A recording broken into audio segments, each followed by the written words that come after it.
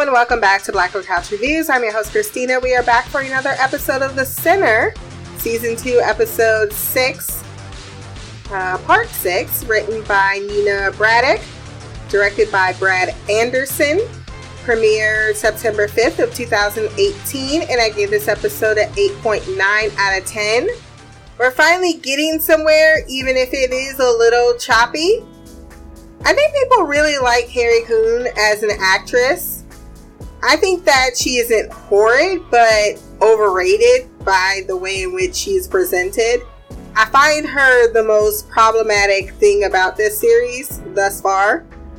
We start the episode with her character Vera staring at photos and Julian self-mutilating in isolation in terror of the hooded figure that continues to haunt him. Harry is hanging out in his car at a strip club witnessing Glenn get a proper good morning in the back of his car. Jack is having breakfast with Heather, encouraging her to go online dating, asking who chooses when it's ladies' pick, and making a tasteless joke that back to herself is looking after him like a housewife. How about no, you crazy Dutch bastard? That was incredibly just insensitive. Even if you feel that, hey, maybe these feelings coming up aren't good for you, there's still things she has to work through. And she thinks that her friend is dead and all you can talk about is go online dating to cheer yourself up. Julian allows Vera to visit, but he is medicated and thus she gets contentious, ranting about being the mother to someone that is in contention and thus should not even be permitted to visit. You know, I'm getting real tired of this, Luigi. They made the mistake of having her act like an entitled Karen more than a concerned parent. That it's infuriating to watch. Even if you aren't his birth parent, the way in which you are reacting to the real world and then learn the story later on, which I really, I thought that was a very hard left on the character that wasn't even close to being earned. Once Glenn leaves, Harry approaches the woman and sees burn marks from a cigarette on her feet, and seeing as Glenn doesn't have sex with her, assumes that is what their activities entail, but she is unhelpful. I noticed there's a trend with these women. You know, they have low self-esteem. They've kind of been abandoned on the edges of society, so on and so forth. Easy prey. Harry then goes to see the former Mosswood member, or Carmen. But she is tranquilized after she received a phone call that set her off, told by the very nosy fellow resident. Said it was Satan that called her. Harry is still getting assistance from the deputy, confirming a lot number as he prepares a stakeout. Harry is all about breaking into someone's place when they leave. He then finds in-depth information that not only is he being followed, but they have information as far back as his mother's obituary. He does find that missing deposition tape. Harry sends the video to Heather. Oh, and the prosecution stole that tape. They so shitty for that. Harry sends the video to Heather and has Vera watch what she did as Carmen gives her very sane deposition of what Mosswood is all about and how she was recruited. She talks about how Stillwater Reservoir is the Purple Lake, and after the Beacon took a swim, he had a whole revelation about how, revelation I guess is the right word, about what to do with his flock. He preaches the only way to deal with trauma is to dive right in, causing sessions that were once very different to be abusive, violently, and sexually. One of the men did burn cigarettes similar to the prostitute, and his name was probably Glenn. Vera took pregnant and sexually assaulted Carmen to Dr. Poole to eliminate her pregnancy. Oh my goodness, oh my damn, oh my goodness. I know Harry has some type of soft spot for her, But I'm with Heather. She's complicit and should be held accountable for this. Like, I understand she was brainwashed as well. But once you start feeling that things are wrong and then you do not act and you can leave anytime you want and you are still allowing these women, like you've been the lure for them into a sexual predator, even if the minute things changed and you started feeling that things were not okay is when you should have acted, not fucking 14 years later. And then we'll continue on how much Vera is so not a sympathetic character. Harry knows she's done things she's ashamed of, and finally Vera agrees to open up. As I stated earlier, this felt so unearned. She even said when he came in, oh good, they're medicating him, I'm fighting a court order against it. Ma'am, you're not this boy's mother legally, and we don't have any account of what happened to the actual mother that you still haven't said anything about, other than Marin left. Something's not right here, the story is off, and Harry not understanding that really makes his character look as if she somehow turned his head, which is equally not something I believe. It started when she noticed Bess physically abused and under the thrall now. She finds the beacon creepily attached to Marin's baby. Vera is concerned what was imaginative work is now reenactment at someone else's expense, even though the beacon disregards this. He brings up her own issues in that if she is experiencing small-minded middle-class fear, then she can walk her ass up off the property. Abraham must be willing to sacrifice his son for the blessing.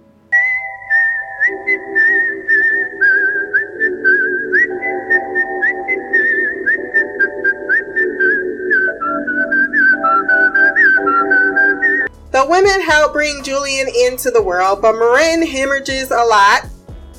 However, Bess knows what to do as Vera bonds with young Julian. Vera is, on the outside, very supportive of Marin, who can't nurse Julian at all. But she can't nurse because it turns out she's been nursing him herself, lactating, hijacking the experience, having him latch on, because what else was she supposed to do? Have him cry.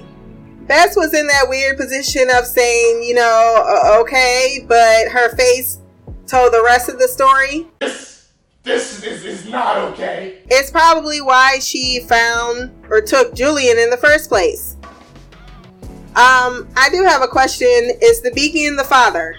Because all things point to him, and it doesn't seem as if Marin ever reached that level of the sexual abuse part, because it seemed her initiation was supposed to start with Glenn. A lot of men are showing up at these meetings, experiences at Mosswood, some from the town. So how you against Mosswood, but you showing up with your buddies to fucking sexually take out your shit on in the barn, around all the members. Marin won't do what Beacon is asking, runs off while Vera has taken over raising Julian. Beacon tells her to prep Marin for Glenn that night while he goes to the cabin for some much needed me time. And he has a lot of stock in Julian changing everything. Glenn and a few other men show up, but she cancels Marin's initiation against the Beacon's orders, saying that she's not ready. This goes back to another moment where she's like, do you want to hold your own baby? And just as, Marin's trying to get to bond with her child, because she already has a lot of feelings herself. And if the child was brought into this world via rape, that's more compounded things. And the thing that I can't get over is the fact that Vera knows her story. Whatever her story is, because she came there and she said she was pregnant. She knows how it all came about. So why are you acting? She has to know this is normal. And her voice outside says it's normal, but then you still openly just breastfeeding him. Talking about it's cheaper than formula. But bitch, you're creating a bond with him that I'm supposed to be having, and that's selfish as fuck. You're hindering the progress that she would even try to attempt to make. Like, oh, he likes you better. I mean, you kind of revel in that despite trying to act as if you're demure in it. Beacon is upset that she canceled the session and is sensing too much attachment to baby Julian, so decides to take him to his quarters, saying it's just a matter of time. She admits that she allowed in the present bad things to happen. Then she mentions that the Beacon just walked up and left one day, even though we saw in the flashback she clearly had a look when she gave him that tea, and considering that's a poison Julian, or that's the exact same way Julian poisoned Bess and her lover, she was definitely out for self-preservation. So I liked when Julian's like, Harry doesn't lie, bitch, you do all the time. You need to tell him who his mama is. However, she is able to provide the nail in the coffin for the DA, who turns out was bribed by Glenn and Dr. Poole to make sure Carmen's case was never seen in court, and discredited the witness and had her locked away in a mental institute. He's also been spying on him. He kicks his case back to family court after being blackmailed and told him, basically charge him as you should have been charging him, with manslaughter. Heather calls him to the lake where divers are looking for a body, and the two reconcile while Deputy 2 takes credit for helping solve the case. They find a vehicle with a Jane Doe in the driver's seat, and I really want to feel something for Heather, but I explained it last episode, I don't. Julian is disillusioned with Vera's word.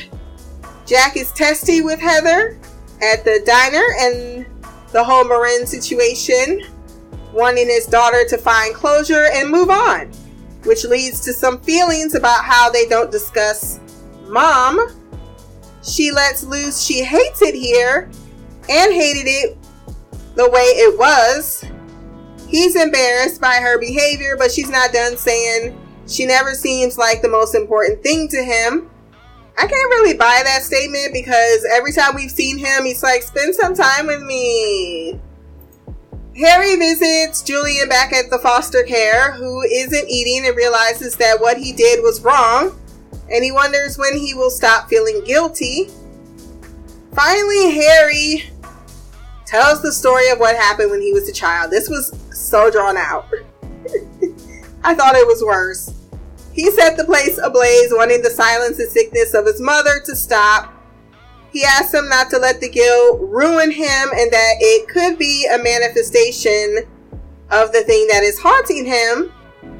They grasp hands. Vera gets home and stares at what exactly is home and why it's not best for Julian to come back here, because she taught him a form of abuse used on others, including herself, despite it being better, quote unquote. And you're a murderer to a man who deserved it, sure, but killed nonetheless, and is not being honest about it. You stole a woman's child, and we don't know if it's Marin in the lake or how she got there. Then at the end of the episode, Julian is abducted.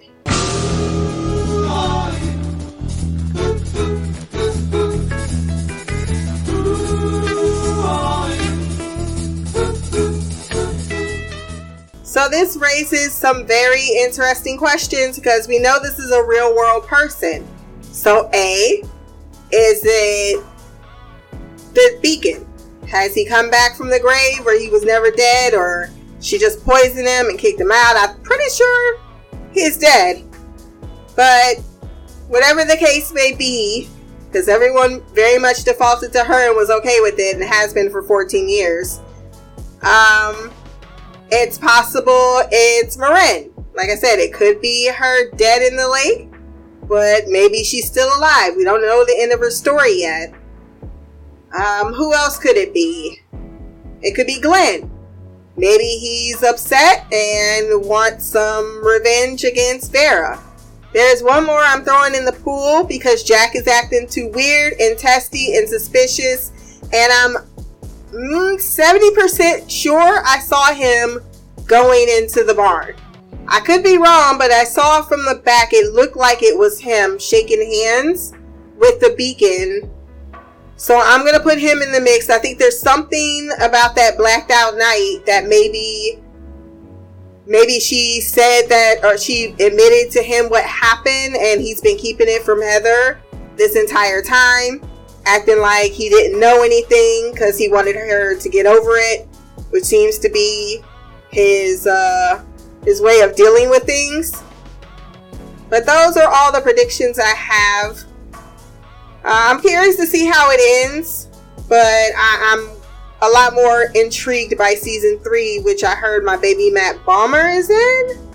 So, can't wait for that. If you have feedback on the next episode, send that to blackercouch@gmail.com. You can comment below on this podcast. I can't talk tonight. It's so much flipping of the words. My social media will be below. Remember to like, share, subscribe. Until next time, peace, hair grease, and blacker magic.